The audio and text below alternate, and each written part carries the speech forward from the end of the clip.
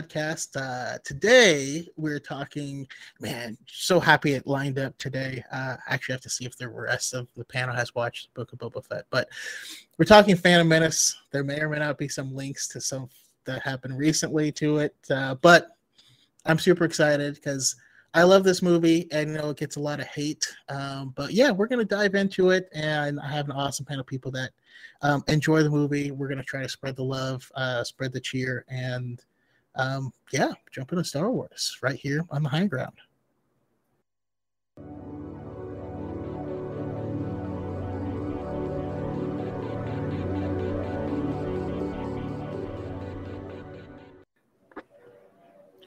All righty.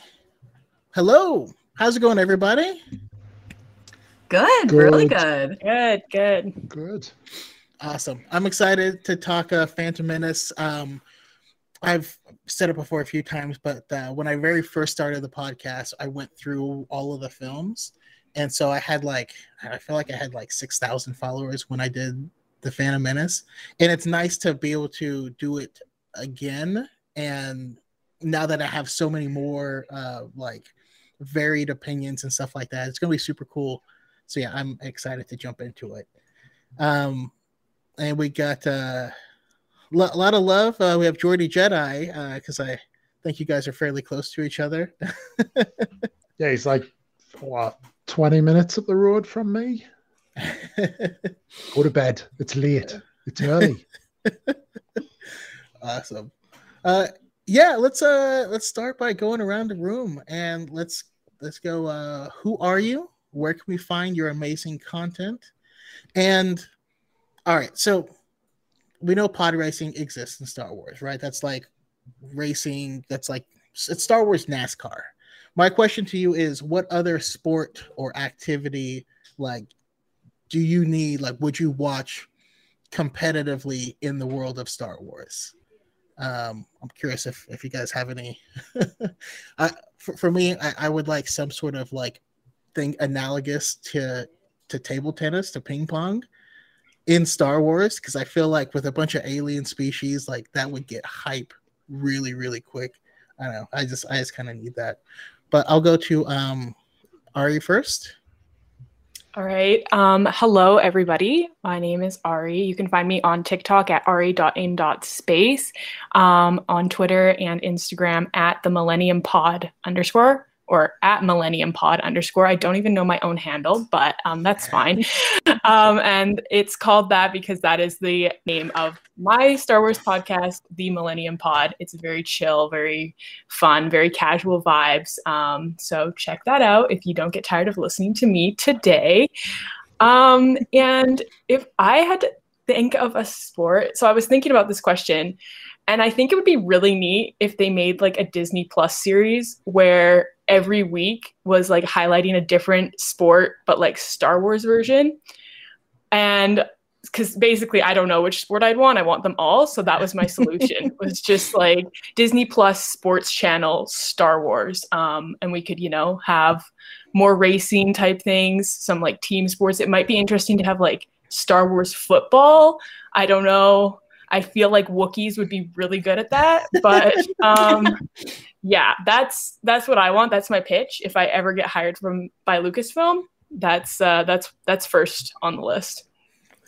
But now I'm picturing like if the teams would be like mixed among species, or each species would have their own team. Like your team of Gamorreans has a great line, but no one's fast. Like you're not. Yeah. I don't know. I'd love to see it. Yeah. How about you, Obi-Wan? Yeah, so I'm Obi-Wan. Thank you for having me back once again. I am a UK Star Wars Lego creator, predominantly on TikTok, but have quite a following on Instagram and YouTube as well. So quite balanced across them all. TikTok is certainly my day-to-day, but every Sunday evening I host my own kind of one-on-one podcast where I interview other creators called the Obiverse, and we're like 21 episodes in, which is pretty cool. As for the activity, do you know what? I really struggle with this, but I'm going to represent for Lego, and I'm going to see like a Star Wars version of Lego Masters, because I feel like it would be the perfect symbolism of life imitating art, imitating life, because essentially Star Wars saved the Lego brand when it kind of linked up that franchise. And I'd like to see a Star Wars equivalent of Lego, and then it being represented because the two are so closely tied, and then the competitive side of it through Lego Masters as well on the HoloNet. I would love to see like what type of, because Lego engineers would be able to create some crazy stuff with repulsor lifts and stuff. Yeah, that'd be pretty sick. I'm not gonna lie, I was like upset when Star Wars Legos became a thing because I had to build all of my own stuff like my entire life. I'm like, now it's there. God, like, yeah. Although I will say I'm still proud of my Lego X-Wing. It looked like garbage, but I'm still proud of it. How about you, Alanis? So hi, I'm Alanis. You can find me on TikTok, Twitter, and Instagram under Not a Kyber. I also have a Star Wars podcast. I host it with V. Her handle is Grand Admiral V, and it's called Sith Face Pod. And we get drunk and talk about Star Wars. That's literally the premise of it. Nothing crazy except for it comes out of our mouths. As but far as they're like wild sport, people. It's great. Please check it out. we are. We're really out here in wild space. But as far as like a You sport, mean Chiss I would Space. almost true. Honestly, true. That's all we talk about. As far as like a sport, I would almost love like almost like an extreme makeover style like series where like it's like, all right, so your challenge is today is to like bleach this Wookiee's hair. Like you have to like put eyelash extensions on a Rodian. Like I would love to see that and like see like the makeup styles and like what like each like planet and species like brings into the table. I would absolutely love that because I think it would be so funny also to watch like a Wookiee get their hair bleached. Just like the foils, I would love it. So like that's mine. That's mine. That's amazing. Oh my goodness. I didn't even think about all of the like reality style. Like a Star Wars cake boss would just be really cool. You know what I mean? Oh, I would love that. With like Dex as the main like host. Absolutely. Yes. Absolutely. Dex yeah, is the cake boss. How about everyone in chat? What do you guys think? What would you want to see? Oh, I see. All right, so we have B Dazzler in chat. I'm not gonna lie, we're not gonna talk about Boba Fett just yet. I will ask: has everyone seen the most recent episode? Yes, of course. Okay. We'll talk about that at the end, just in case people in the chat haven't seen it. They can leave before then. But the whole time watching it, I was thinking of Brooke. Like, oh my God, is Brooke okay? Is she? I hope she's okay. I feel like she wrote this episode, seriously. But yes. Yeah, let's see here. Who else? We have Connor in the chat saying he wants a Star Wars version of tennis or darts. St. Pat says a Star Wars rodeo. That would be that'd be hilarious. And let's see, Rathtar football. That sounds terrifying. Yeah. Star Wars Master Chef. I don't know. There would just be so many like really cool things, but also narrative things like a Star Wars version of The Sopranos. Like where in a world where organized crime like is prevalent, like what do they watch by way of organized crime? As a Jersey girl, I would love that. Or like the show Cops. I don't know. That would be amazing. I feel like I can talk about this all day. Star Wars Wayseeker says, I would like to see a Pimp My Ride. in Star Wars. That'd be amazing. But all right, let's let's kind of jump into it. I I did a post because I saw Obi-Wan talk about his love for the Phantom Menace, so I had to go ahead and post a positivity checkpoint for the Phantom Menace because it gets too much hate. It gets way too much hate, and like the response was overwhelming, and I was like, okay, that settles it. We're jumping straight into the Phantom Menace this week, so that's why I brought you guys on. And I gotta ask, like, what's your first Star Wars memory, and what also is like, and tell me about the first time you saw the Phantom Menace. I'll go to Opie first. Oh, I mean, this could be dangerous coming to me first on this one because I can go all in on this.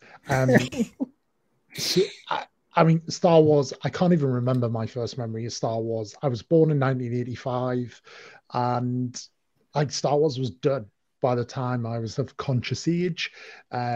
My parents loved it, my mum in particular. So I kind of just, it was something we watched pretty much every weekend. We always had the tapes, the VHS tapes. So yeah, it was kind of like done. It was a big part of my life. And then that was it. And then we got the kind of the remastered versions of the original trilogy on the cinema, went to see those. But the Phantom Menace was the first one I went to see exclusively at the cinema. But obviously back then cinemas kind of weren't what they are now. You literally had to kind of queue down the side of the cinema to like, and then it was like first come first serve. There were no like pre-ordering tickets. So I remember like queuing up like 3, 4, 5 hours before the doors even opened. Went with my cousin. He was a big Star Wars fan. And I just kind of like just sat in awe at 14-year-old for like 2 hours and just watched something for the first time in that scale, experiencing it in that way. And I think of the prequel trilogy as well, it's kind of the least offensive like CGI as well. I think it has a lot of natural kind of scenes, whereas obviously when you get into the other two, and then you bring the clones in, you bring the other worlds in, it becomes far more CGI. Whereas I feel like the Phantom Menace, although not wholly natural, it is more kind of natural to the eye. So yeah, I just loved it, and then I think it ultimately came down to that expectation, that sense of expectation, going 14-year-old, bright-eyed, nothing could never have failed to me. And it was the first Star Wars film that I saw exclusively at the cinema. And it will always be that to me. Yeah, you really can't like the energy, plus being a kid there. Then I mean I can't wait to speak to people who were my age when the Phantom Menace came out, when they saw The Force Awakens, because I feel like it had to have had the same vibe. I was older and more jaded by then. But yeah, how about you, Alanis? What was your Star Wars experience overall, and then your Phantom Menace experience? So it's funny you say that. So I was born in 98. So Force Awakens was actually like the first Star Wars movie I got to see in theaters. So that was absolutely incredible for me because I was like, oh my gosh, I've only got to like watch these in like my living room. So that was crazy to me. But my first Star Wars memory, my first movie was Attack of the Clones. And every single time I think of that one shot of just like the inside of the Jedi Temple and Coruscant, and like to me, that is Star Wars. Like that is what I always think of. And I will just always remember just seeing this Jedi Temple and being like, oh my gosh, this is insane. And I will always, that's why I love also Attack of the Clones. So that's like a special like memory for me. But immediately after that, I started watching the rest of them, and I fell in love with Phantom Menace, obviously because I love Obi-Wan, but because I just loved everything about it.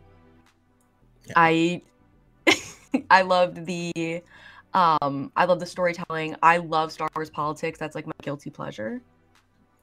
So that's like the movie pretty much. And I love the feeling of it. I love the mix of like CGI and puppetry. Love just how goofy it is. It feels like Star Wars to me, and that's why like it will always be near and dear to my heart. Awesome. I love it. And I have TRS in the chat. It's cool if it's not your cup of tea, not your favorite movie. The thing I love though is that even if it's not, there's still some awesome things that you can pull from it. There's still some amazing visuals and characters that originated in it that we got to see for the first time that have made a huge impact on Star Wars as a whole. Like, it is in the community an absolute like cultural touchstone and a landmark event that you can't really, I mean, yeah, it was just good stuff. How about you, Ari? Yeah, so I was also like a month old when the Phantom Menace came out, so there was no seeing that in theaters for me. Although, I mean, that would have been interesting. But I feel like I watched maybe A New Hope and Empire Strikes Back like growing up, but I honestly didn't get into Star Wars until the sequels were coming out, and my dad was basically like, "Oh my gosh, we haven't watched Star Wars," and I was 16 at the time. He's like, "You're like 16 and I've never showed you Star Wars properly."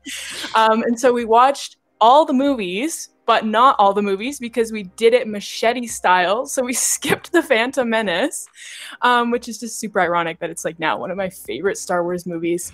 But yeah, we skipped it. Watched The Force Awakens. I was like, this is awesome. Star Wars is so cool. Was super excited for The Last Jedi. Got bogged down by people, kind of went away from Star Wars for a little bit until The Rise of Skywalker came out, and I was like, okay, well, I'm gonna go see the new Star Wars movie because like I like Star Wars, whatever. Watched it. I'm a sucker for that movie as well, and was like, okay, I need to go back and rewatch all the Star Wars movies now. And I was like, this time I'll watch, episode 1, even though everyone says it's terrible. And I did, and I was like, are you kidding me? Like, literally, it was like 2019 December when I watched it for the first time, and I was like, "Are you kidding? Like, why did all these people tell me this sucked? It's so fun. It's so fun." And then quarantine, COVID kind of hit, and that's really when my Star Wars like craziness took off because I had all this time, watched everything. So that's like in a nutshell my experience with Star Wars. But it's been a sweet last 2 years, just like getting into everything. Started reading the books this year. It's just I love this universe so much, and my only regret is that I didn't get into it sooner, especially like the Phantom Menace. I'm still upset at everyone in my life who told me not to watch it because it's so good. and that just kind of goes to show you that even if some people dislike it, like there is something to love for everyone, and we don't want to deprive people of that. Like let us try things, let us like things. Exactly. Can I just see as well, just looking at the chat, as a lot of kind of attention gets drawn to the pod racing, and then obviously Duel of the Fates, which is arguably the greatest scene in cinematic history. But I have a lot of love for the opening scene. Like, imagine kind of seeing that for the first time, a young Ewan McGregor, Liam freaking Neeson, like in Star Wars, rocking up to be all like Jedi diplomatic. They try to get poisoned and they just tear through droids. And we kind of saw it today without saying too much, but it's not that often you get the chance to see people tear through stuff with lightsabers, because they kind of can't tear through people. But the game, the Phantom Menace game, I think I had it for the PlayStation 1, the PS1, it was brilliant. And that scene where you just kind of break out of the meeting room, tear through the battle droids, get caught by the droidicas, epic. Love it. That scene was as good as any opening scene for me. Yeah, I mean, especially going along with that, now that I just wonder how different it is now that like the Clone Wars exists. If you were to go back and watch it, because prior to the Clone Wars, this is the only time we had ever seen this period of time. This is the only time we'd ever seen multiple Jedi together fighting. It was the first time we saw a ship that wasn't grey. The Republic cruiser was a red ship. Yes. That's true. I don't know, it's just fascinating. All right, so before we actually like get deep into the movie itself, I gotta ask, what character, we'll do a lightning round. What character do you guys identify with? Has to be a character in this film. No cheating. We'll go to Atlantis first. So my heart says Jar Jar Binks because I'm annoying, but my head says Qui-Gon because I'm a teacher. Those are probably that's probably even split. Jar Jar, that sounds chaotic but nurturing. I'm for it. I think that's me in a nutshell. What you are? So my first thought when you sent us that question was Maul, because I too could probably defy death with a grudge, but I have to agree with Alanis. Also Qui-Gon. I'm in school to be a teacher right now, and that's just my passion. I think Qui-Gon, I could talk about him forever and why I think he's an excellent teacher. So, yes. All right, I'll keep y'all in mind for the future Qui-Gon episode because I have not done one on him yet. Yes. Yeah, how about you, Liam? So I would like to see a Qui-Gon, but I work in banking and I love the kind of the ruthlessness of politics, especially over the last couple of years. So Palpatine for me. That's like probably an awful thing to say, but I don't know whether I associate myself as much with him, but I have a lot of love for Palpatine in the prequels. His scheminess is next level. I love it. I when you said you mentioned you're in banking, I was like, oh, say Newt Gunray. Say Newt Gunray. That's what I was thinking. I was like, interesting. I love it. Also, I gotta shout out to my good buddy at Level Up Lightsabers. That's not the comment I meant to highlight, but just hello, Master Allen. And I have a Camilla here, Protocol Wookiee, saying, can't confirm Ari, biggest Qui-Gon fan in Star Wars. Now I'm intrigued. Now we have to have that conversation. And it's coming up too, because I'm gonna re-go over Dooku Jedi Lost as well as Master and Apprentice and kind of refresh myself there. By the way, that's actually how I found Alanis. I scrolling through, I saw someone live, and her name was Not a Kyber, and I was like, wait, is this the Kyber that's not a Kyber? What is this? I was like, no one ever gets the reference. Ever. They're like, Not a Kyber, what does that mean? I'm like, it's Master and Apprentice. They're like, what? It's like my biggest gripe. I'm like, please read this book. For the mere fact so you can understand my username. Yeah, I got it instantly. Yeah, but for me, the person that I would say I am is I gotta say I'm Maul in this because I'm so cool and badass. No, I'm Maul because of like I'm really ambitious and like when I do something I try really hard, but then I fail miserably down a hole. So that's me. So Element 7 says he's Quinlan Voss, who's seated at a table. He was basically, they're like, that guy looks super cool. All right, no, he's a Jedi and he's on a mission. Like, it's the best kind of retcon because it almost breaks it because they're trapped on Tatooine. He couldn't be like, hey buddy, can I get like a ride? Please. So yeah, that's who I would be. All right, so so the film comes out. We have these new awesome characters. I'm a little surprised no one identified with Padme, but like she's top tier, and I think none of us have like the self image that would allow us to choose such a goddess. Yeah. So, so that kind of tracks. All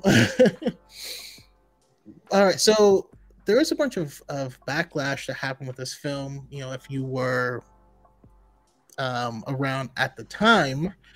So I wanted to get your kind of thoughts on that and how the fandom around that felt. And also, I mentioned Machete Order, which was Ari's first experience with it, and I'm curious how you feel about it now. And again, you know, we want to be conversational, so you can feel free to, like, I prompt people if no one's jumping out, but feel free to jump out and like, you know, talk about whatever, go off script or do your thing. But I'll start this one with Ari.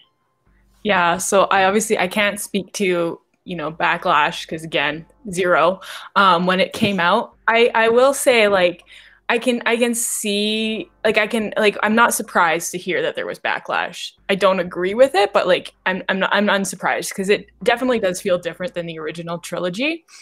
But I will say, talking about Machete Order, I think it's awesome. It was such a great way to experience Star Wars, especially because I knew about the Vader reveal, so like it didn't matter. Like going straight from episode 3 to episode 6, I absolutely lost it, sobbing pile of mess, you know, when Vader gets redeemed, because it was just like so fresh in my mind. I think we watched them like back to back as well. However, I don't appreciate that it skips the Phantom Menace. And you know what? I think why not just go 4, 5, 1, 2, 3, 6? Like I think that's a solid solution. I don't know if there's a term for that, but I mean, I feel like the one thing I did lack in watching it Machete style for the first time was I was a little bit confused in Attack of the Clones, just like the climate and what was going on, and I feel like that could have been remedied having seen the Phantom Menace. So that's my thing. I will die on the hill that you need to watch A New Hope first. But Brooke's saying that's the Godfather order. Okay, so yeah, that's my vote. The Godfather order, if you know about the Vader reveal, because watching episode 3 and then episode 6 is just beautiful. And nothing, I don't think anything could beat that first experience. So that's my the order. It's like my biggest. It's one of my biggest gripes in Star Wars. I hate the Machete Order. For me at least, I feel like Phantom Menace is like almost like the perfect prologue for like everything that goes on. And when you skip that, like I feel like you miss like such a vital part of not only just the prequels but the story in general. So that's like my big thing with Machete Order. And like I don't know, every article that I ever read about Machete Order gives me very strong I live on Reddit thread vibes, and I don't like that. Because like for me at least, so like I got into Star Wars relatively young, and I really started getting into like, you know, like the Tumblr end of things and all of that nonsense before TikTok. And like people would just like trash on Phantom Menace and the prequels in general. And like me at like 11 years old, I was like, but I like Obi-Wan. And that was like not an acceptable answer. So for me at least, and also like being like female presenting in like these spaces, it was just like, they were like immediately no. And then I think that kind of fed me to like do it more. So I'm not a huge fan of Machete Order, but I think because I think it kind of stems from like toxicity in a way. Yeah. Good. It does. Yeah, that's exactly what it is. I'm not going to. I do not need to see anything more than that. It's. I feel like it's important. Yes, there are kind of bits to it that aren't great. I think, you know, Jar Jar gets far too much screen time, but to their credit, I think they realized that, because I think if Jar Jar had been a bit more welcomed and a bit more of a success, he would have had a lot more time in the other two films. So they acted upon that. But yeah, to go after the actors as well. And quite often talk about the kind of the Jar Jar actor, but Jake Lloyd got a lot. And yet again, you know, I think I still watch it as that kind of 14-year-old kid at the cinema for the first time, and I still don't see it. But then I kind of think you get angry middle-aged men probably watching it for the first time who are staunch like original trilogy fans. This is not my Vader. I think, you know what, that you're probably never going to please those people, and we still see that today, right? You know, that's what we're seeing with Boba Fett at the minute. Some people are very angry about that, and you just like, and I think I commented on this, I think last week, it all comes down to expectations, and I think people hype things up to such an extent that their expectations will never be met, and that for me is what it comes down to, sadly. But I think if you can just sit down and enjoy it for what it is, you'll actually have a good time. Now, do you think that, let's just say Jar Jar was only in like 1 or 2 scenes, do you think Machete Order and any of the hate that kind of sprung from the prequels would have existed? Oh, it's tough. It's tough to see because if you take him out of that, he's almost like the source of energy within that kind of second act, that center act. Mm-hmm. Now, whether you vibe with that energy is a whole other issue. But then if you just simply pull him out, there's almost like a big gap there. But then if you recognize that gap then exists, and you then are able to replace it with something, potentially that works in its favor. But yeah, I to be honest, at the same time, look, Jar Jar, like he's over the top more than anything. That's how I would describe him in that film. Yes. But I don't feel like he needs to be pulled from it entirely as well. I just think that there's like 1 or 2 things that he just needs to be pulled from, like when they're in Naboo and they spring the trap to kind of free Padme, and he kind of falls from the bridge. You didn't need to do that, did you? Like you didn't need that. Yeah. I feel like the battlefield scene as well, I feel like it almost could have been his redemption rather than anything. He really could have rose to the occasion there, and the silliness could have just been trimmed a little bit, and I think that would have really rounded his character and his own arc off. But they kind of had him throwing grenades around and riding a cannon of an AAT. You know? Yeah, I would have to disagree, because I think sure, they absolutely could have toned him down personally, but people knew that they were getting a prequel to Star Wars.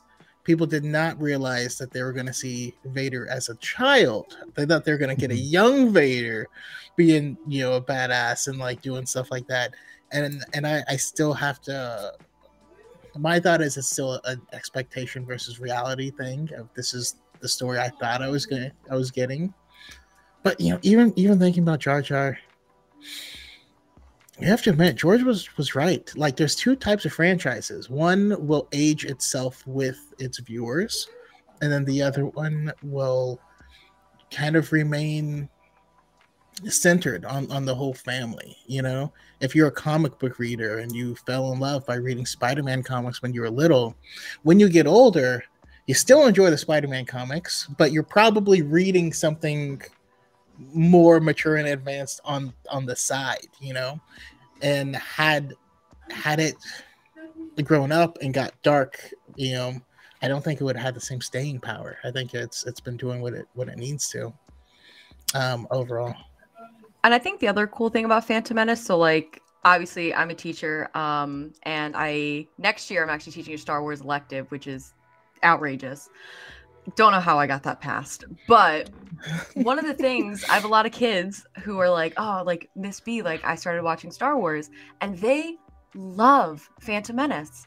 Like, cause they, like, where I work, there's really not a lot of like pop culture competency. So like they don't really, like, you know, whole fan side that we do, and they love it. They think it's funny. Like, they're pulled in with, you know, obviously like the lightsabers and the battles, and they know who, you know, Anakin becomes, but they are just like, oh my gosh, like he started as like a slave on Tatooine. What? Like, how did he become this? And I'm like, bestie, watch Attack of the Clones or Revenge of the Sith. Come back to me. So, and that's one of the things that I love about Phantom Menace, because like at its core, I think it's such a great movie to bring like younger kids into the series because it's digestible. Because like A New Hope is like, it's kind of a lot. And Phantom Menace, I think it's such a good introduction, and I do love it. Yeah, that's beautiful. I mean, let's just jump full into the movie itself. You know, earlier, Obi-Wan, you were talking about like that opening scene where, admittedly, I love how you said how it's a great place to jump in, because as a kid, I had no idea what was happening, but it was cool. I had no idea, but it's one of those things where the more you watch it and the older you get, you're like, oh, this is what they're doing, and this is supposed to be, and then you start to understand the politics behind it, and it's something that you know, your first you watch it at 8, and then at 12, and then at 16, and then at 22, and it's different movies, even though it's the same part, and a lot of those things don't, like you said, don't get the credit because we have these two main scenes, but it's a smaller moment. It shows you exactly what Jedi are supposed to do and who they're supposed to be. That really brings you into it. I mean, how do you guys feel about let's just kind of talk about the first half of the movie. What jumps out at you in the first half? I think the first half. Oh no, you go ahead. No, you go. Okay, I was just gonna say I agree. I'm just like, I agree with everything you guys are saying. How it's like right off the bat, you're like, whoa, Jedi immediately, and like awesome Jedi at that. And this movie really makes me feel like a kid. So I can totally see, like, I can totally believe you when you're saying, oh, you know, your students love this movie, because like, again, it makes me feel like I'm 5 and watching it. It feels like Star Wars. So I think it starts great, and then we're on Tatooine, which I love. I know there's been a lot of chat lately, like, why are we still on Tatooine? I'm like, I love Tatooine. Give me Tatooine forever. And I think that's great. And I know that, like, again, a lot of backlash for Jake Lloyd and like young Anakin, but I think that's fantastic, because how many times do we get to see the main villain of a huge franchise as a 9-year-old? Like, never. Mm-hmm. And it's so interesting. And to go off that, with your question earlier about if we removed Jar Jar, would this movie have gotten the same amount of hate? I want to say yes, just judging by the amount of hate older Star Wars fans seem to have for like kids in Star Wars. Because I mean, Ahsoka got that treatment, Ezra got that treatment, so I feel like it would have been similar, but I love it. I'm so excited. That's just what I want to say. So Alana, you give us some real stuff now. No, I absolutely love it. But I agree. I love your point when you're like, it feels like Star Wars. And that's what I love. And that's what I love so much about like The Mandalorian. It just, there's a vibe, if you will, that is so uniquely Star Wars. And I think it comes through with Phantom Menace like so hard. And one of my favorite scenes in Star Wars in general, and this is like the most minute, unimportant scene, is when Qui-Gon is like trying to mind trick Watto. Yes. Is, I cry every single time I watch it, because it is just so quintessentially Qui-Gon. It's so stupid. Yes. It says so much about his character and how he is just like out here freeballing it. And I love that scene so much. And I think it also says a lot about, you know, the politics of Tatooine. And, you know, we get to see that like Tatooine really hasn't evolved at all within Star Wars. Like, Mos Eisley is still a hive of scum and villainy. Like, Tatooine is still a giant dust ball. And I mean, we're kind of seeing that a little bit more in Boba Fett, kind of like the changes. But I I think like that is one of my favorite parts of like the first half of the movie, and just how it feels like Star Wars, and it's like, I don't know, it's like getting like a hug from a Wookiee or something. I just love it. And the pod race is fun. The pod race is fun. Yes. Okay, when the destroyer droids, the droidicas first rolled up, I was like, what is that? I didn't even thought that could exist.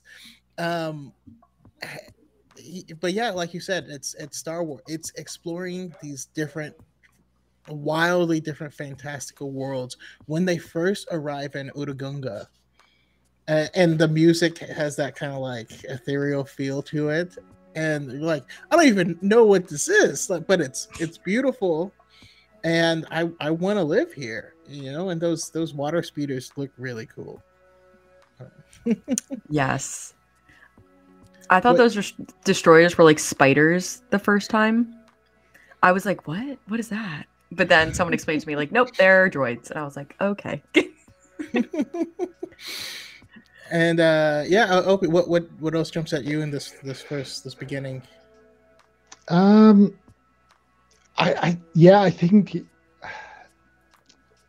the relationship between Obi-Wan and Qui-Gon, I think even up to the point where Qui-Gon brings Anakin back, and Obi-Wan's like, why do I feel like we've picked up another straggler? And it's almost like it tells you so much about Qui-Gon, and Obi-Wan just kind of verbally rolling his eyes at him all of the time. He's like, not enough. Like, come on. No, like, he calls him a pathetic life form. You're like, oh, yeah.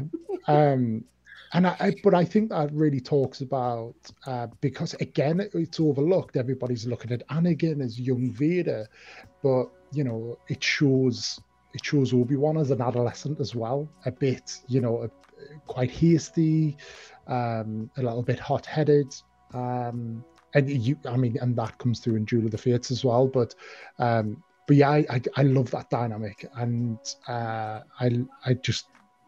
It's a shame we have not got more of that. I know we've kind of got it in the written form, but if I was to advocate for anything, it would be a Qui-Gon prequel. I think even like just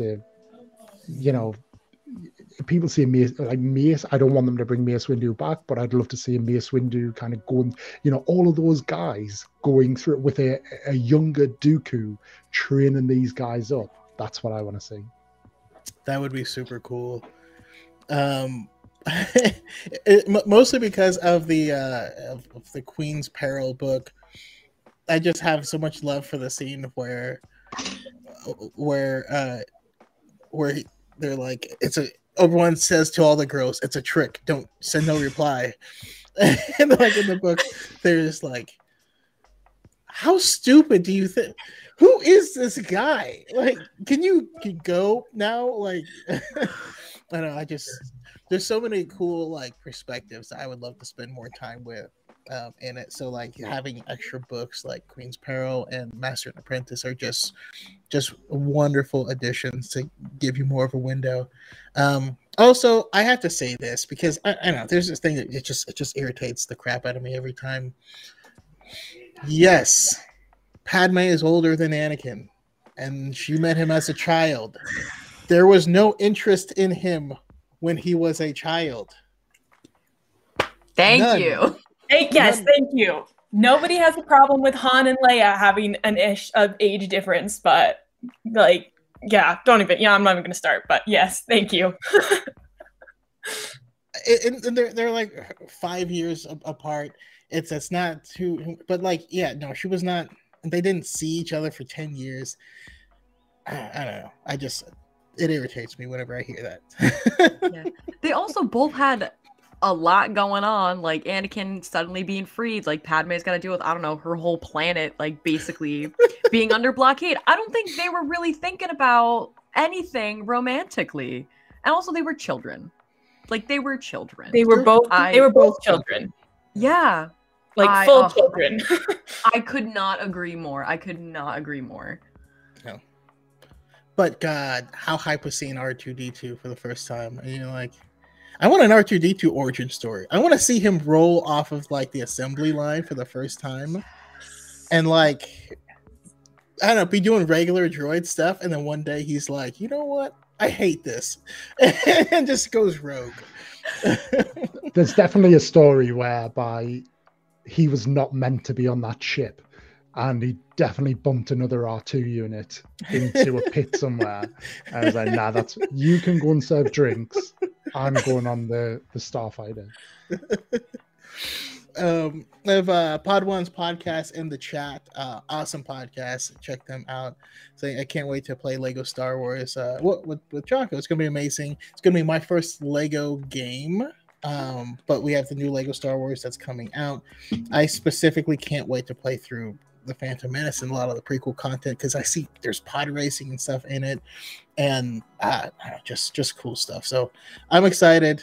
I'll be streaming that. Hopefully, y'all will be playing with me at some point in time. But yeah, all right. So also, I always have to talk about the pod race itself because that scene, I don't think there's anything that's not a racing movie that shows all 3 laps of a race. But like George Lucas is a madman, but it's funny because he clearly thinks of stories as stories. He doesn't think of the medium. He's like, no, I want to tell this story. People be like, that's a terrible idea for a movie. And he's like, no, I want droids in the desert for 45 minutes. And I'm like, the sound design is unmatched on the pod race. There's no music, there's no nothing.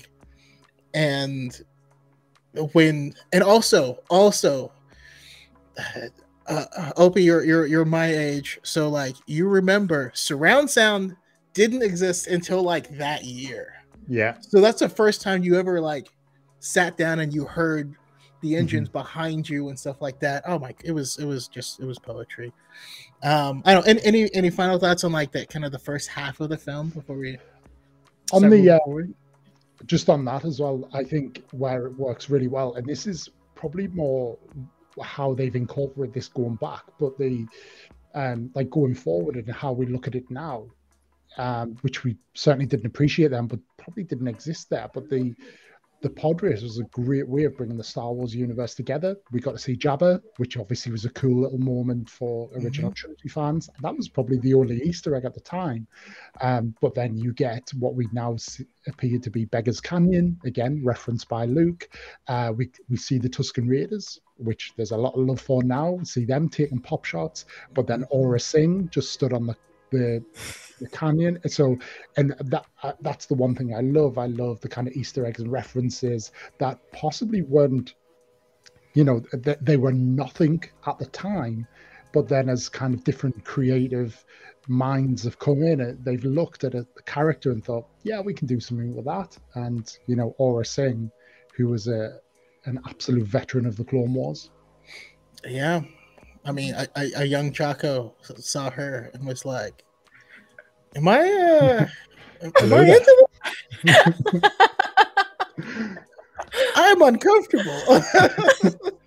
I need an adult. But yeah, no, I learned a lot. Also, I think there's another story. Does anyone else subscribe to the theory that there was a thing going on between Anakin's mom and Qui-Gon? Yes. Yeah. 100%. Absolutely. 100%. Favorite ship in Star Wars. Kidding. But no, they were definitely 100%. That hand on the shoulder the next morning, that was something was happening there. Yeah. It's the way she tells him there is no father. It's the way she's like, there's no man in this house. Also, can we just talk real quick about how after Qui-Gon puts Anakin in the pod and then goes back to the group, and Shmi's like, is he worried? Is he nervous? Whatever. And Qui-Gon's like, he's fine. Like, that is ultimate dad and mom old married couple vibes. Yeah, it's true. Let him live his life. Like the kids hanging off of a tree precariously over rocks, and then Dad's like, "Nah, he's cool." Like, listen, I hung over rocks and sharks and stuff all the time, so like I got fine. And you're like, it's not how it works. Okay. When Qui-Gon's big brother is Rail Avros, there's no way he didn't have a thing with Shmi. There's no way. Exactly. There's no way. So true. I just love it. And but more importantly, this also gives us our first like true look into the forest, and this kind of bridges both the first and second half. But so we can talk about the forest and then get into the second half. He really brought in what Obi-Wan was teaching Luke, which was our real first lessons, but he explains it differently, like your focus determines your reality. And I don't know, we just get a few small lessons, and then we watched him do these great things, and it just, I don't know, it felt special. I know people hated the Midichlorians. I loved them personally. I didn't get the hate, but I don't know. How did you guys feel this? You learned from the Force, and yeah, we can just jump into the second half of the film. I think it's perfect. Like I'm also a little bit biased. Your focus determines your reality is like in my top favorite Star Wars quotes of all time. It's like honestly have become like my mantra and like everything I've ever done. But I love how we kind of see how Qui-Gon is like, you know, a master to Obi-Wan, and then we can kind of see some of those parallels and also how they were different with Obi-Wan and Anakin, and then Anakin and Ahsoka, and it's just the trickle down effect that starts from Phantom Menace is like unmatched. It's unmatched. And then I mean, like, of course, obviously, like the lightsaber, like Duel of the Fates, come on, but it felt like the Force was described less as like almost like this is a surprise tool that can help us later, and more like it's a part of us, and that is what it was like super special to me. Yeah, I love it. Your guys' thoughts, Ari? Yeah, I really like how Qui-Gon describes Anakin as a virgin in the Force. I think that's so interesting, and I wish we would have gotten more like in the live action, because I mean we learn a lot in the Clone Wars, but just for like casual fans, that just it sounds weird, like okay, whatever. But it's such a like important thing, and it's so important to the prophecy, and I feel like the Phantom Menace set up so much about that, and then they kind of went away from it for whatever reason, backlash, etc. But I just think it's so interesting. And I also, talking about like the master and apprentice dynamic, I think in this movie it's really neat that we really see that, because by the time we get to Attack of the Clones, Anakin's, you know, been a Jedi Knight, or not a Knight, but he's been, you know, in a Jedi for a long time.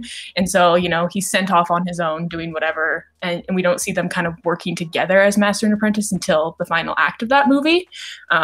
Plus the first bit as well. But it just feels like in this one, we really see, you know, what it's like to be a Padawan with a master. Like, you know, you just follow them around. You might be like, what are you doing? But I'm going to listen to you anyway. And I think that's such a neat dynamic that we get to see here.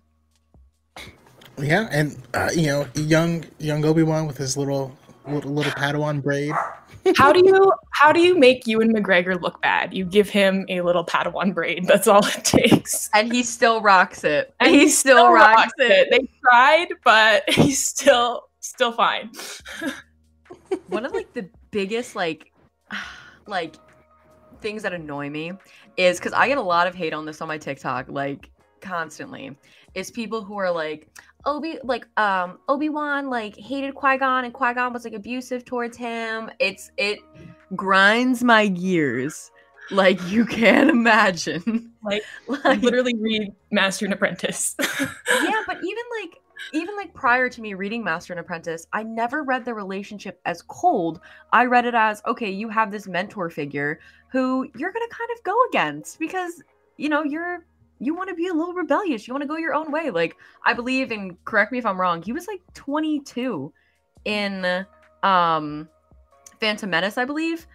So it's like 25, I think. Okay, he was even older than I thought. Okay. Yeah. Right. So like he's not like this teenager. So when Qui-Gon like you know, is like, hey, maybe I want to take on this other Padawan. It's not like Obi-Wan is like 15 and like not developed. Like, he's an adult. Like, it's okay. Yeah.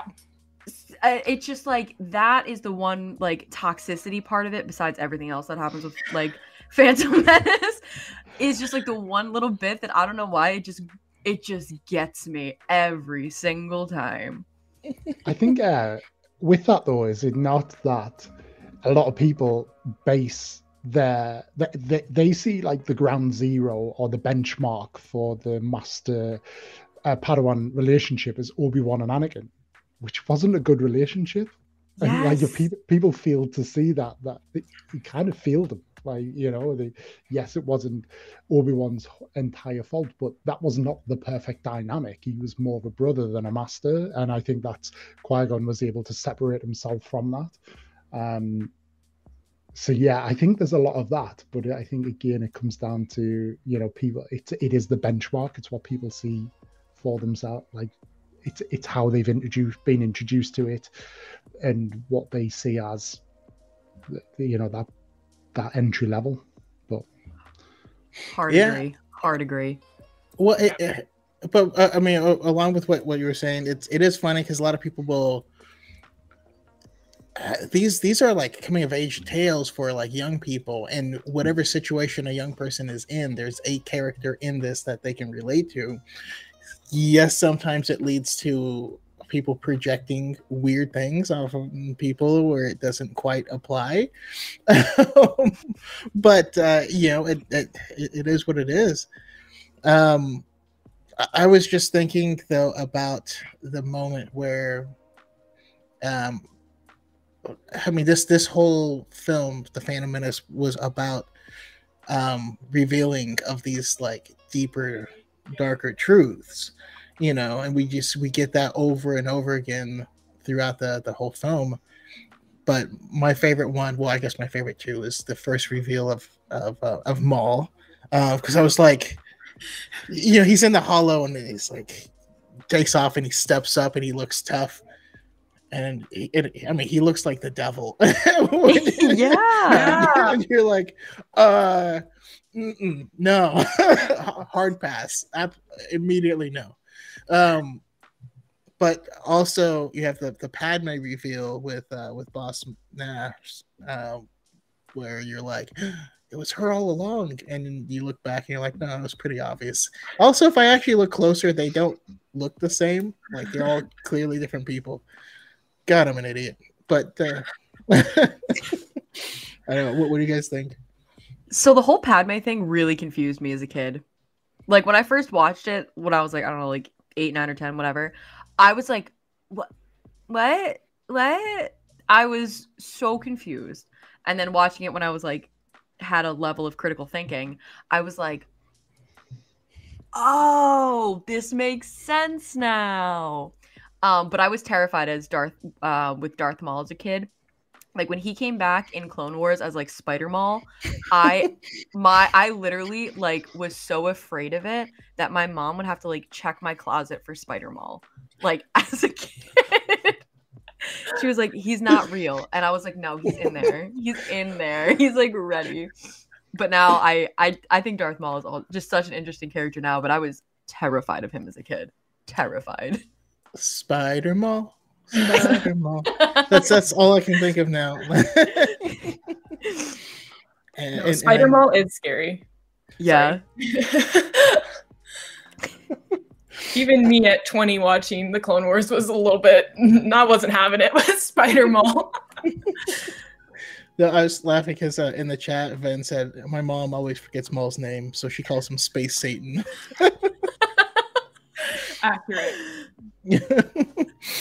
All right, and then you know, we can kind of finish up with the film portion of it. With we have that final battle, and like the thing to me that makes Star Wars, even though it didn't happen until Return of the Jedi originally, but we have these 3 kind of battles that are all taking place. One in space above, one on the planet below, and what's going on inside the palace. And I always love having the interplay of these different scenes jumping back and forth. We have the age-old question of how come Obi-Wan just didn't use force speed like he did early in the movie and get through the thing, and you're like, shut up, just let it go, just let it go, man. Let it go. But this final bit, we have these battles. What jumps out at you guys besides seeing N1 Naboo fighters handmade? I wonder when we'll see those again. And I wonder if Obi-Wan already has plans to make a new build of one, but well, I hope we get one. That's for sure, because it's long overdue, and it's possibly the worst UCS set going, other than the chrome parts. But because it was just built that long ago, but fingers crossed. On that though, so more on the kind of the Duel of the Fate side of it. I think what's like, and again, as you get older, you appreciate is I love how they all react differently when the force shields, like the red shields close. Like Qui-Gon just kind of drops to his knees and meditates. Obi-Wan tries to keep his cool, but is clearly getting kind of amped up. And Maul is like, Maul could have only been more up for it if he kind of took his clothes off and just stood there and just like Billy in Predator when he faces down the Predator and like he starts kind of slashing his own chest with the machete. Like that was the next level for Maul to go to, was just start to score himself with his lightsaber. But yeah, I love the kind of how it just again for Qui-Gon, how he's in the heat of battle, but the Force is everything. The Force kind of gives him strength, it gives him focus. Absolutely love that. I think for me, even though I absolutely love that film, I think the space battle side of it is probably one of the lesser kind of cool space battles, because it just kind of feels like it happens, and at the same time it's intertwined with Duel of the Fates, and I'm always kind of like, go back to that, go back to that. We want to see what's going on, but yeah, I mean, Duel of the Fate, and for me, it will always be kind of piqued by the fact that they had to slow the footage down because Obi-Wan and Maul were just going at it so hard. They were so well choreographed. They knew their kind of every step. They went too quick, and they had to slow that footage down. Like, you don't get that out of Battle of the Heroes. True. Your guys' thoughts? Yeah, okay, I'll go. I agree. The space battle, it's not my favorite. However, I'm a sucker for when Anakin is like, now this is pod racing, because I think it's such a fun line. It gets way too much hate. It just, for me, that just encapsulates how I feel while watching the movie. I'm like, yeah, this is awesome. That being said, my favorite part of this like little final act is actually Padme's charge, Padme's journey, whatever we want to call it, into the palace. I love seeing her, taking charge, especially when I remember that she's 14. I'm like, God, I was not that cool when I was 14. And especially, I think I like it so much when I compare it with her roles in the later two prequels. And I think just because it's so much better representation of her, I think that's just why in my brain I'm like, this is the best. But that being said, obviously Duel of the Fates is such an incredible battle. Arguably one of, like, if not the best in Star Wars. The only reason I can't say it's my favorite is because Qui-Gon, of course, does die, and that lightsaber pierces Spoilers. me every time. Oh, yeah, sorry guys. Every time though, I'm like, maybe he won't, die this time. Maybe by some miracle. That's my toxic trait, thinking he's not going to die. Even though, of course, he has to die for the rest of the series to actually happen. But I can't. It's like I can't say it's my favorite because it hurts just a little too much. You saying that makes me want to change my original answer for the person that I am in this movie. I'm the person who shoots the cable up on the far side, whose cable is just super slow, and everyone goes up, and he's just like, I'm on my way, guys. That's me. You know what? Better late than never. So he's still there, so it's fine. I have no idea what I'm doing, but I'm enthusiastic about it. That's my toxic trait. How about you, Alanis? I love it. I think, like, honestly, you guys summed it up. I think one of my favorite things about Duel of the Fates, and this again, I don't know why I have this thing where I just love like absolutely obscure moments, but it's like right before they go, and I'm pretty sure Anakin says something along the lines of like Qui-Gon, wait, and he just turns and goes, "Stay in that speeder," and I love that because it's such a dad line. But like, you know, thinking forward, like I think Obi-Wan would have had like a back and forth with him on whether or not to stay in the speeder. But Qui-Gon was just like, stay in that speeder, and he had like the dad voice, the stance, and that line holds like a special spot in my heart. Like it always has, it always will. But I think one of the cool things that I like about Duel of the Fates is that the first time I watched it, I like literally wasn't sure like who was going to live and who was going to die. Like I was like genuinely like, I don't know. I'm like, I know Obi-Wan has to live, but I don't know about these two. And you know, when Qui-Gon gets murked, I just remember like gasping. And I think the lead up to that was so cool because like I don't know about you guys, I didn't expect Qui-Gon to die. I thought he was just going to be hanging out in the back and like, you know, something happens where he's like, I'm too old for a Padawan, or the council says like, nah, let Obi-Wan have it. Have a good day.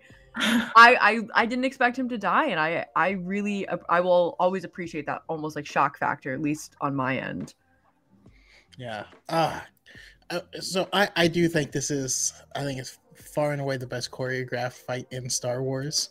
I have to like, growing older and thinking back on it, I have to acknowledge that while the fight is extremely important to the mythos of Star Wars, it doesn't have the same heart of like, these people don't know each other. He doesn't know why. They just saw this guy in the desert one day almost run over Anakin. And you know, like, and it's humorous to think back on it because like no one's fought a Sith. None of them have ever even like thought about killing someone with a lightsaber, like in a lightsaber duel, because that just didn't happen. That hasn't happened for 1,000 years. So I always think about that part, and also I do have to fully acknowledge, while the fight is amazing, there is literally no way that Obi-Wan should have won the fight. I think it's the lack of obviously is the dual lightsaber, the double-bladed lightsaber is an epic moment, and I that will kind of stick with me forever. It's seen that in the cinema because like nobody had a clue that was coming, and yeah. But there's a lack of acknowledgement of it from Qui-Gon and Obi-Wan. Like they don't kind of look at each other and think like, "Uh-oh, what's going? That's not meant to do that." But yeah. It's... If I was in that room, I would absolutely, when the second play out, would be like, "Oh, god damn it! Like, what are we supposed to do? Have you seen that before? I didn't know they made those." I'd be like, "Are you looking for a new apprentice? Because I'm really not about to die here, so I think I might switch sides for a minute here."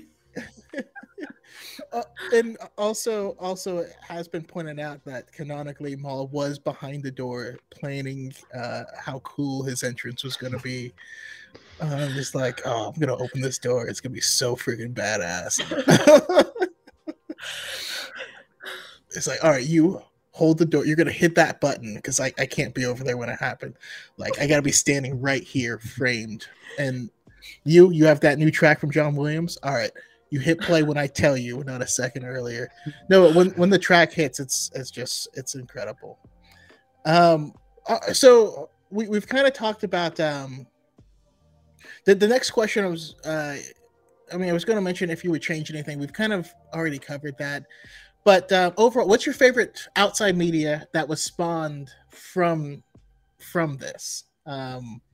What jumps to mind? For me, it's Jedi Power Battles. That game was my life as a child. and episode 1 Racer. But how about you guys? Anything that was spawned from this that really took off? Master and Apprentice. Master and Apprentice. I love that book so much. Every second of it. I love how annoying little Obi-Wan is. I love how just off the rails Qui-Gon is. I love like rails? the little I'm sorry. I love like the little I also love like the little like legends bits that they have in there, like the line about like Tall, like Xanatos, all of that. I also probably said that wrong.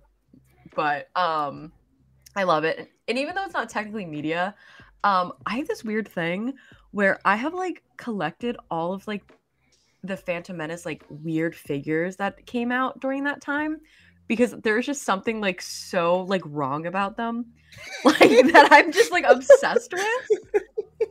And I go to estate sales all the time, and anytime I see them, I pick up anything Phantom Menace because everything is just slightly off. So even though it's not like media, I just love all of like the toys and stuff that came out for Phantom Menace. I think they are just, I love them. Yeah, this is everyone's friendly reminder that they actually made Jar Jar Binks candy, and the candy part was his tongue, and you had to make out with him to eat the candy. Why? Who greenlit it? I don't know. They should be fired out of a cannon into the sun. How about you, Ari? Yeah, I definitely agree, Master and Apprentice, but I think you covered all of the great reasons why. So I will also say, as Camilla mentioned in the chat, Queen's Peril. I really enjoyed reading this book because of like the extra insight we got kind of to like the background of what was happening during the Trade Federation occupation. They mention in the movie, you know, oh, you're going to this camp, people are in camps, they're dying, but you don't really get how like actually bad it is until you read that book. So there's my plug, read the book. And also I will say one thing I might change/add to the movie in general would be maybe like a scene, and I think it would fit really well when they go to the Senate and Padme gets ready to actually be the queen. Show us Sabe and her like transitioning.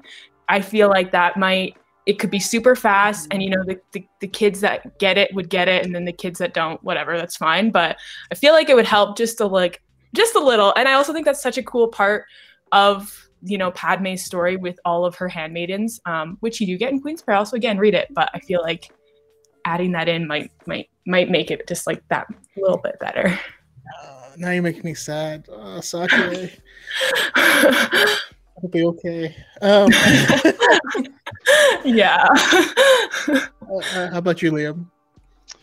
A bit out of left field for me, but Battlefront 2, the more recent one, Hero Showdown in the Naboo hangar as Darth Maul against a Kenobi, and just out loud get up on the platform, and so like force pushes and chokes and throws are lethal, and just and do it like out loud on a mic with someone. It's like it's one of those scenes. Duel of the Fates is one of those scenes that you want to recreate yourself in. It's, you know, through in video game, and I can't remember. I remember really enjoying the game, the initial game for the PS1, but the Duel of the Fates just doesn't stick in my head in the same way. But Battlefront 2, like the gameplay, it's such a shame that they kind of pulled the plug on it. But that hangar scene, even if you don't go in that part, if you go on the Naboo ship, that's brilliant too. It's a great battleground. And you get the big energy rings, and you're like, why are these here? There's no OSHA compliance here? Like, make a goddamn railing, someone, please. No, it's there are no railings in Star Wars at all.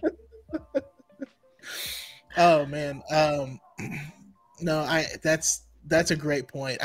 My mind doesn't even go so things that recent. But God, I had so much fun playing. Even the other part of Naboo in Battlefront 2. Where we got the original trailer of that. Not clear. Battle droids and their little personalities and stuff. But I think Darthman 86 may have said it best. Clone Wars essentially came out of it. Yeah, I feel like it's cheating, but it's true. It's absolutely true. But awesome. All right, so that's going to kind of wrap up our Phantom Menace discussion. I would love to real quick. All right, here's what I'm going to do. I'm going to have everyone go around, give final thoughts on it, where we can find you and all your stuff. And then after that, we're going to go around again and do a quick round on Book of Boba Fett. Sound good? Yeah. All right, perfect. We'll start with Liam of just going around if you have final thoughts on Phantom Menace and where we can find you and your awesome content. Sure. Yeah. So, simple bottom line, The Phantom Menace is my favorite prequel film. I'm not saying it's the best. It's just my favorite. But it all comes down to expectation, and it will always come back to me being a 14-year-old kid seeing Star Wars for the first time on the big screen. So that it will always have that for me. As for where you can find me, predominantly on TikTok. So the OP1 handle is my TikTok handle. Within there, you'll find links to my Instagram and my YouTube as well. But yeah, I'm across all three platforms. Awesome, and always making awesome stuff. I look forward to jumping on your podcast, which goes on every Sunday. Correct? It does indeed. Beautiful. And how about you, Alanis? So honestly, my biggest thing with Phantom Menace, it doesn't have to be your favorite. You don't even have to like it, but there's no need for like negativity around it. Star Wars is Star Wars, and the fact that it's been out for close to 2 decades now, and people are still hyping on it, like, move on, besties, move on. But I love Phantom Menace. Always have, always will. But you can find me on TikTok, Twitter, and Instagram under Nana Kyber. And then if you would like to listen to my podcast, we are under Sith Faced Pod on Twitter, Instagram, and TikTok as well. And yeah, we just drink and talk about Star Wars. Awesome. And last but certainly not least, we have Ari.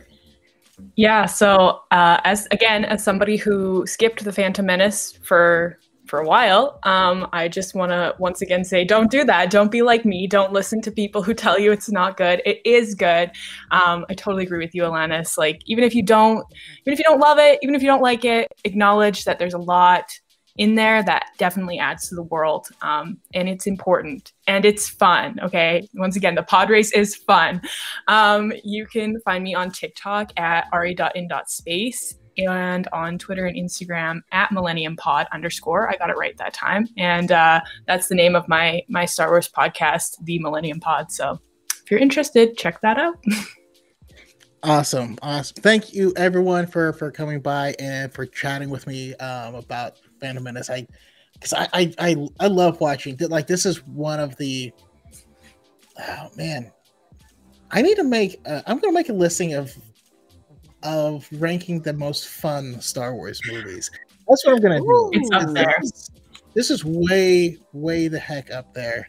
Yeah, I love it. Anyways, thank you guys. That's gonna end the conversation on this. We're gonna move and do a quick round or two talking about Book of Boba Fett, because I nearly vibrated out of my chair while watching it. I don't know how y'all felt, but yeah. What do you? We'll go to Ari first. Oh my gosh! First thoughts. What happened? What happened? Well, as I said earlier, I love Tatooine, and this was yet another love letter to Tatooine. So of course I was thrilled. I will say I was not expecting to get Din Djarin like right away. But what a fun episode. Like, oh my gosh, the more I think about it, the more I'm like, that was so fun. I do need to rewatch it because I've only seen it once so far. I do need to rewatch it knowing that Boba doesn't show up, because there was that lingering thought in my head, like, we're getting into this episode, like where is the title character? So that was weird, but the episode as a whole was so good that like I can't even complain. Sorry, Boba. And yeah, just all of the references, especially the wizard reference. Shout out to my boy Kitster, the OG. This is wizard guy. I almost cried. It was like 2 a.m. when I was watching it. I was like, I never thought I was gonna hear Din Djarin say something was wizard, but God, I loved every second of it. It felt wrong. It was like it feels like when your mom starts using slang and you're like, yeah, you used it right, but at what cost? How about you, Liam? How'd you feel about it? So absolutely loved the episode, and that was problematic because I think more so than anything, very agree with you, Ari. It was weird that, you know, Boba wasn't in it. It was the best episode and the title character's not there. But I think more than anything, as much as I've really enjoyed this series, I haven't loved this series. I haven't kind of finished an episode and thought, I can't wait another week, like, which you get with The Mandalorian. And that's exactly what's happened today. And I'm more looking forward now to season 3 of Mandalorian than chapter 6 of the Book of Boba Fett, and you shouldn't feel like that. Like I don't feel like that's how it should be. But I think there's kind of two main things on that. It just shows how good The Mandalorian is and how well that has been written. But actually, when we take it all the way back to where we started about the Phantom Menace and expectation being really key, there was no expectation with the book with The Mandalorian, because he was a brand new character. With Boba Fett, there is expectation, and will they ever be able to meet that? And that leads me into the second part of my thoughts, and this has kind of been reiterated through the series. People talk about wanting a Vader series, more of a Luke series. I don't think we should ever have that. Those guys should have the strongest of cameos, like what we got in Rogue One, like what we got at the end of season 2 of Mandalorian. They're so big characters that you can almost never live. It's the whole thing about Luke in the sequels. You can never live up to the kind of the legend of Luke Skywalker, the legend of Boba Fett, the legend of Vader. And I think that's, for me, is where this series is suffering a little bit, but it comes down to expectation and the legend of the character.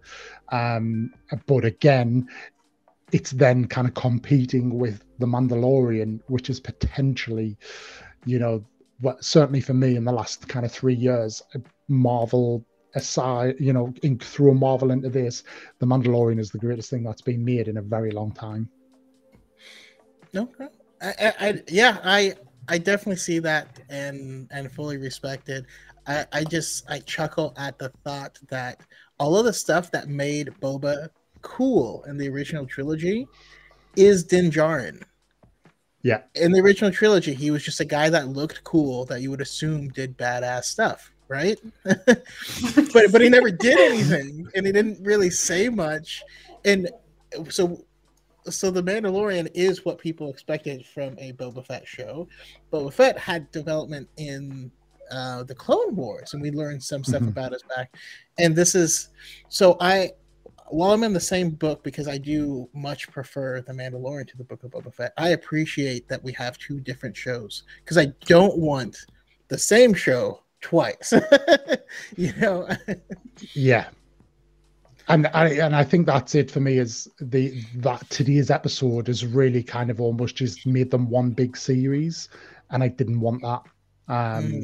So it's blurred the lines between them for me a little bit, and as I say, it's just shone a light on it. It's all down the perspective from a certain point of view, but is the Book of Boba Fett inferior compared to The Mandalorian, or is The Mandalorian superior compared to the Book of Boba Fett? I'll go with the latter, because I'm an optimist, and superior is a better word than inferior.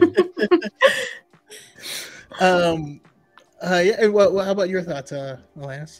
I mean, Phantom Menace fans stay winning. Like, that was brilliant. I mean, shout out to Brooke, who got some horrific Snapchats from me this morning. I watched it before I went to work, and I was like literally like screaming in my car. Like, I'm not even kidding you, screaming at Brooke. Like, did you watch it? Like, yelling. I had such a visceral reaction to it. It felt like Star Wars. Like, nothing. In a very like long time, my blood hasn't pumped like that watching something with Star Wars. I really enjoyed Book of Boba Fett, and I've talked about this before.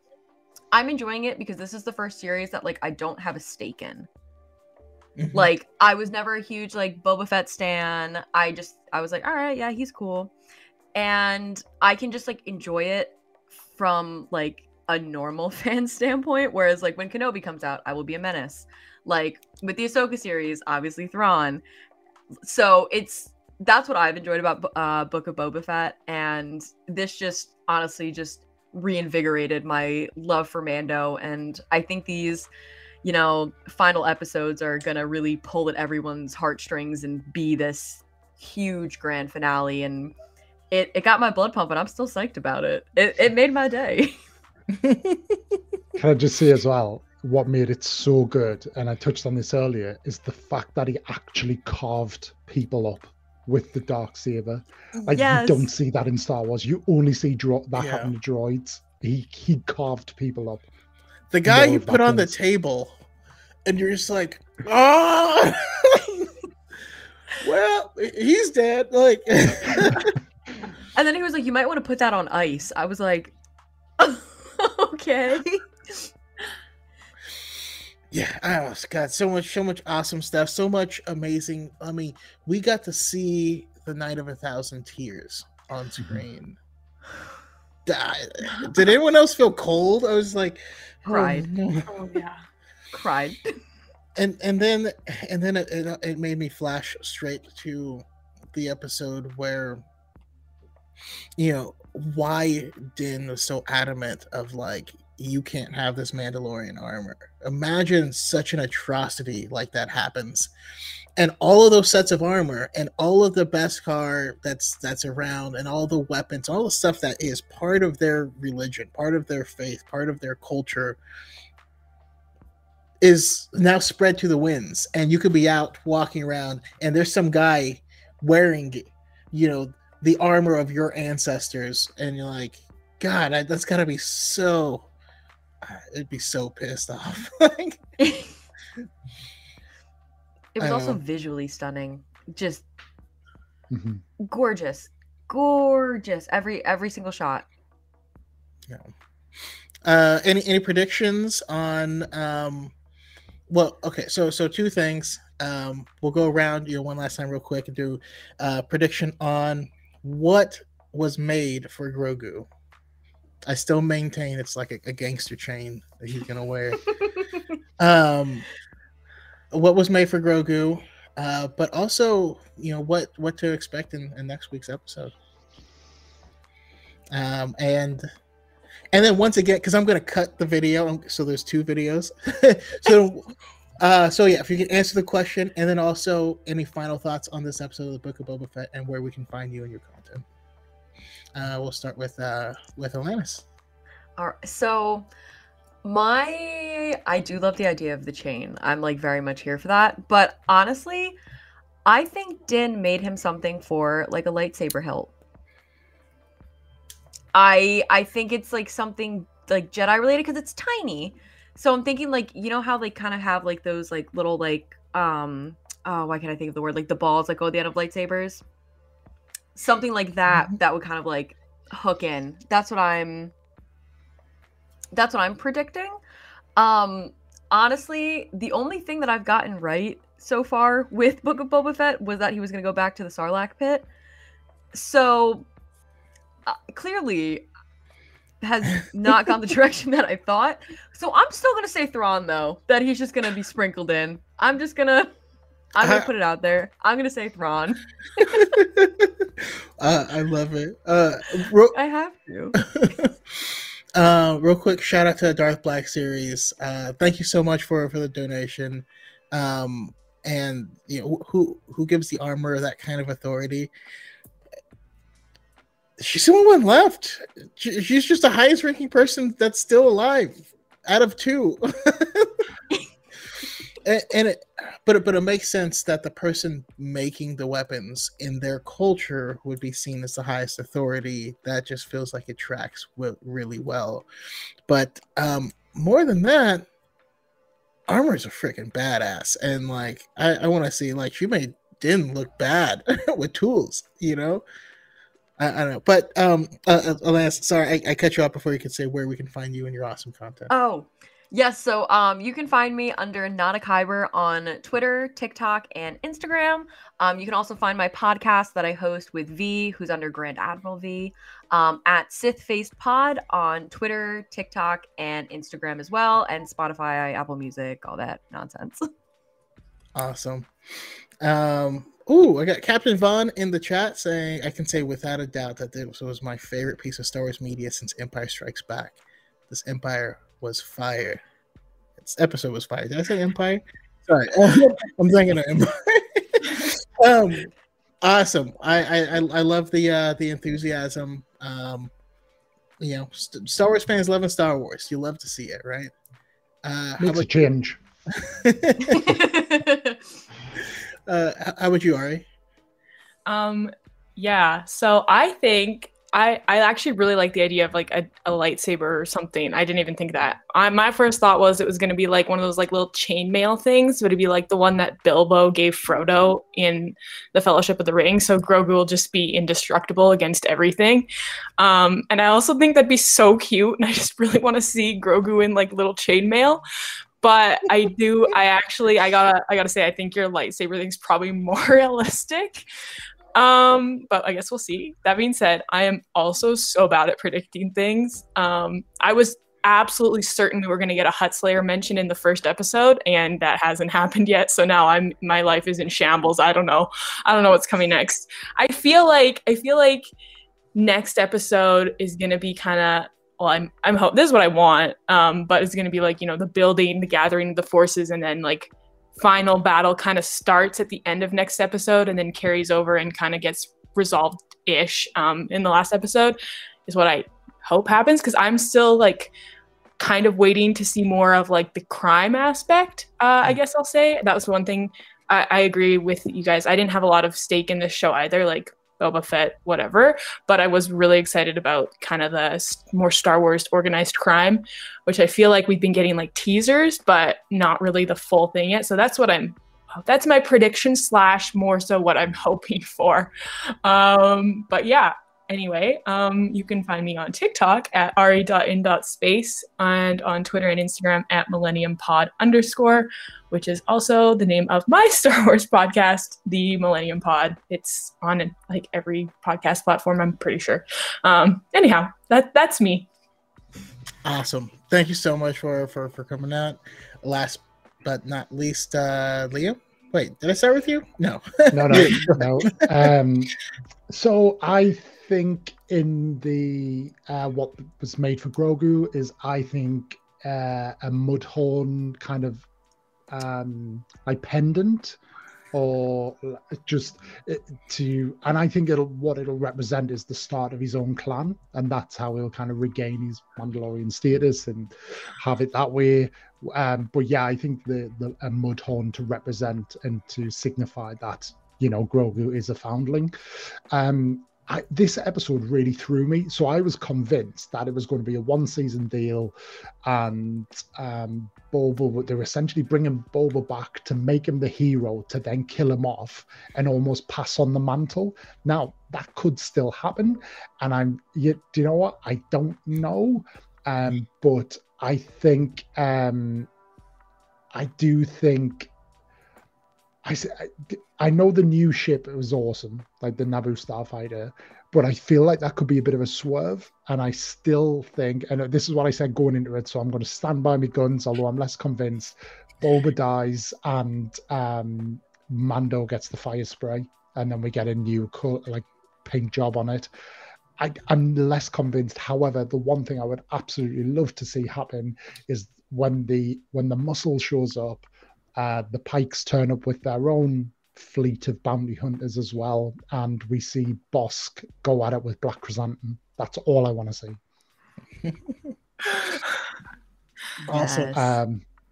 And on that lovely note, you can find me on TikTok at Obi-Wan on a daily basis, usually 3 times a day, doing all sorts of weird stuff at the minute. And then you can find me on Instagram, so OP1, but instead of the I, it's a 1 because somebody beat me to it. And it's a private account. How annoying is that as well? They don't even use it openly. And then you can find me on YouTube as well, and it's OP1 without the underscore, with the space in it. Sunday evenings, we do the Opiverse podcast, whereby it's a one-on-one conversation with other creators across all things kind of nerd fandom. And Darth Choco and I are in conversations about you coming on. Absolutely. Can't wait. I also might be coming on Alanis's podcast soon as well. Yeah. And maybe if I'm good, I might get an invite from Ari, but she's at literally any time. Same goes for everybody on this panel.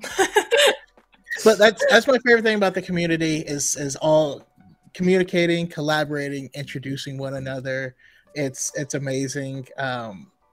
We have amazing people in the chat as well, like Padawan's podcast.